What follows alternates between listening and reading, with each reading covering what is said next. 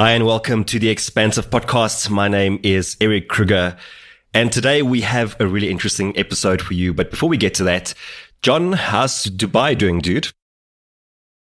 Hey, how's it? Dubai is absolutely fantastic. The more I explore the city, the more I'm amazed at how many different aspects there are to the city. 2 nights ago, I was in a place called Al Barari, which is a forest. Believe it or not, there's a forest, in Dubai. A dense, Okay. in Dubai, a forest that was so cool and beautiful, and butterflies and birds, and there's housing in there, and there's mansions and apartments and streams. And I was like, I couldn't believe it. So there's been a family here that's been planting these trees for the last few decades. Wow. And watering them, and it's just amazing. And then and every time I go somewhere, I explore something else, and there's just a totally different version of Dubai, and it's a melting pot. And I've heard of over 190 different nationalities that are here making a life here. Wow. And so you're constantly engaging with people from all sorts of walks of life. And there's one golden thread for everybody. For me, it's like adventure.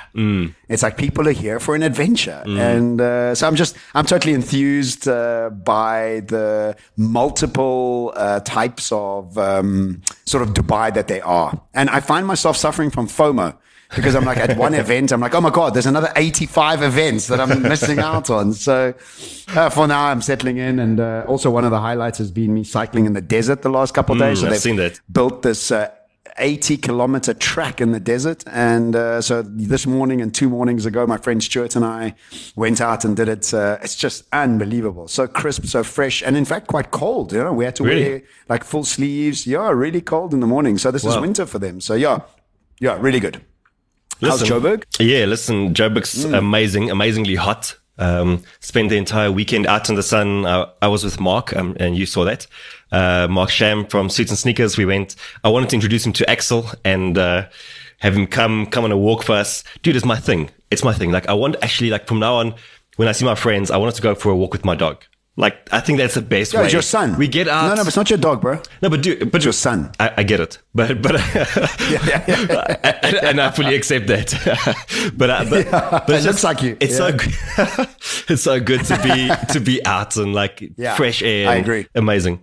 Listen, so we're talking about a topic that's very near and dear to your heart today. So we've been receiving the Why most. My heart? Why my heart? Why you? Why my heart?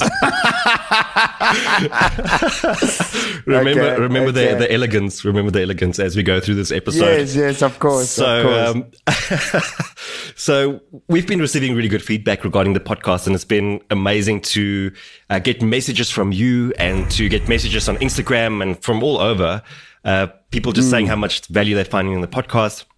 And then this one review popped up that kind of surprised us both. And I thought I'd read it, and then let's talk about it a bit, because whenever you do work in a public domain, there's always going to be good feedback. There's going to be feedback that isn't going to be so favorable.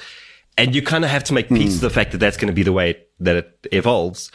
So let me read it, and then we'll take it from there. So the review says... Do you have to read it? Do you have to read it? Well, don't kick us while we're down, Eric. Don't kick us while we're down. So, well, firstly, Rock Boss. Yes. Rock Boss. His name is Rock Boss. Yes. Does anybody know a Rock Boss out there? Rock Boss? Obviously not. It's a troll. So here's the review. Narrative lacks substance. Not sure what you want to achieve here. Yeah. So how do you feel about that? No, I initially felt like I wanted to burn him alive. But after I got over that, I started reflecting on the fact that Seth Godin said something really, really smart.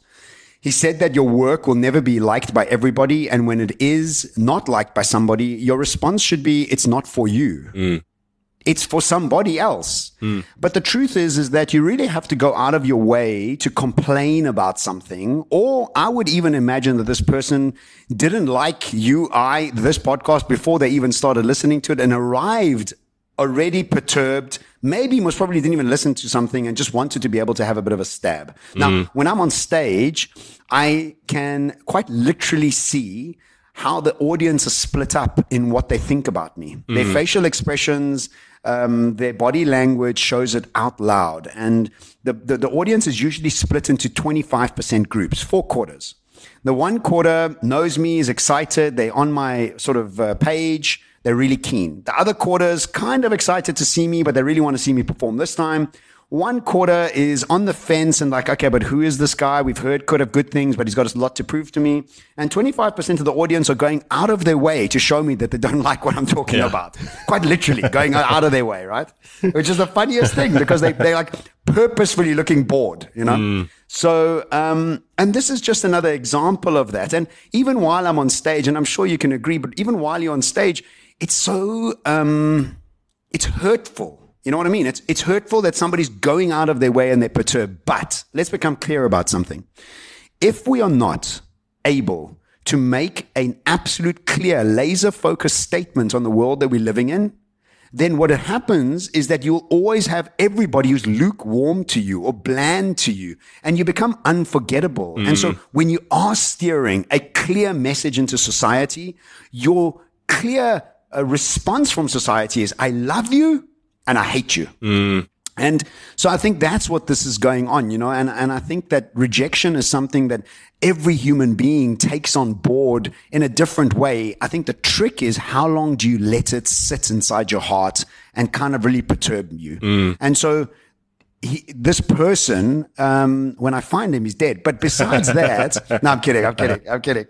But besides that, I think it was a wonderful opportunity for you and I to have a reality check because I think everybody's been blowing steam out our arse and it's been awesome. But it's also nice now to have like, okay, it's a, sort of a reality check. What were your sort of, because you're a very elegant guy. So what were your sort of I'm glad you brought the audience into it because it was actually some of the things I was thinking about when I was driving back from the park today with Axe is that whenever you're standing in front of an audience, you can almost always be guaranteed that there's going to be a split in the audience. And mine hasn't been the 4 quarters.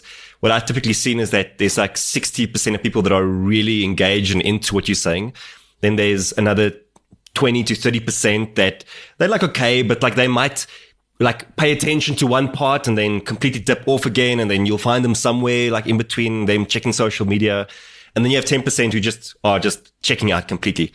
And I remember the first time I did a talk for a small company and dude, it was quite weird because we were like maybe 30 people in the room, you know, like these intimate gatherings are almost a bit more like, yeah. So I'm talking and I look down and the next moment there's a dude in the middle sleeping, but like full on knocked out, passed out. And when I saw that, geez, did it threw me off. But then I realized like, you know, maybe I was boring, perhaps, like for a moment.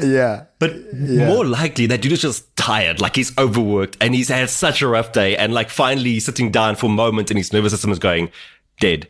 And like, why make that a personal thing? But if I look back, so when I started Better Man in 2015, I never received criticism. Like, I can't remember anyone ever saying to me, this thing that you're doing, like, it's BS, or like, how can you have this thing where you uplift men? Like, it never happened. But my first experience with that kind of rejection was people unsubscribing from my daily email. And I remember I'd go in every single day and go and check who unsubscribed. And then I would email them to say, why did you unsubscribe from my daily email? It was like, I needed to know. And then at some point I realized, you know what, you can't please everyone. Like, cause I would send out the best email, the most amazing email. People would say to me like, wow, thank you for this. And then I'd go check and people unsubscribed. And then that made me realize, you know, you can't be for everyone. But then the next thing that happened was I saw a video of an automatic dog launcher. I don't know if you've seen those. So awesome little video. So it launches tennis balls, not dogs. Yes. Yeah. Good. good distinction. Dog launcher. Okay. Yeah. Tennis balls, dogs. Yes, I get you. So, like such a cute little video. The lab comes, put the ball in, and ball gets launched. He does this over and over and over. Yeah. And then I was reading through the comments, and people were bashing this video. Like, how could the owners be like so careless, not spend time with their dogs? And I was like, you know what? If you look at this video and you have something negative to say, then there's always going to be someone who has something negative to say. But anything and everything in the world. Everything. And that just made me realize, exactly to Seth's point. I think he puts it so elegantly every time. Like, it's okay. This is not for you. And I think we also need to adopt that attitude though, as users of platforms, because that review actually adds nothing to our lives either, and obviously we're not taking that to heart, but I think that in a world where we do have the opportunity to give people feedback, perhaps there's a better way of doing it. Perhaps because that doesn't help us produce a better podcast. It doesn't help people. But he wasn't doing it for us. He was doing it for him. Yeah, I know. Or her. But I want people to be more conscious of the way that we leave reviews and give feedback, because Amazon and Yelp and like all these platforms have made it so easy to give feedback, and it's great.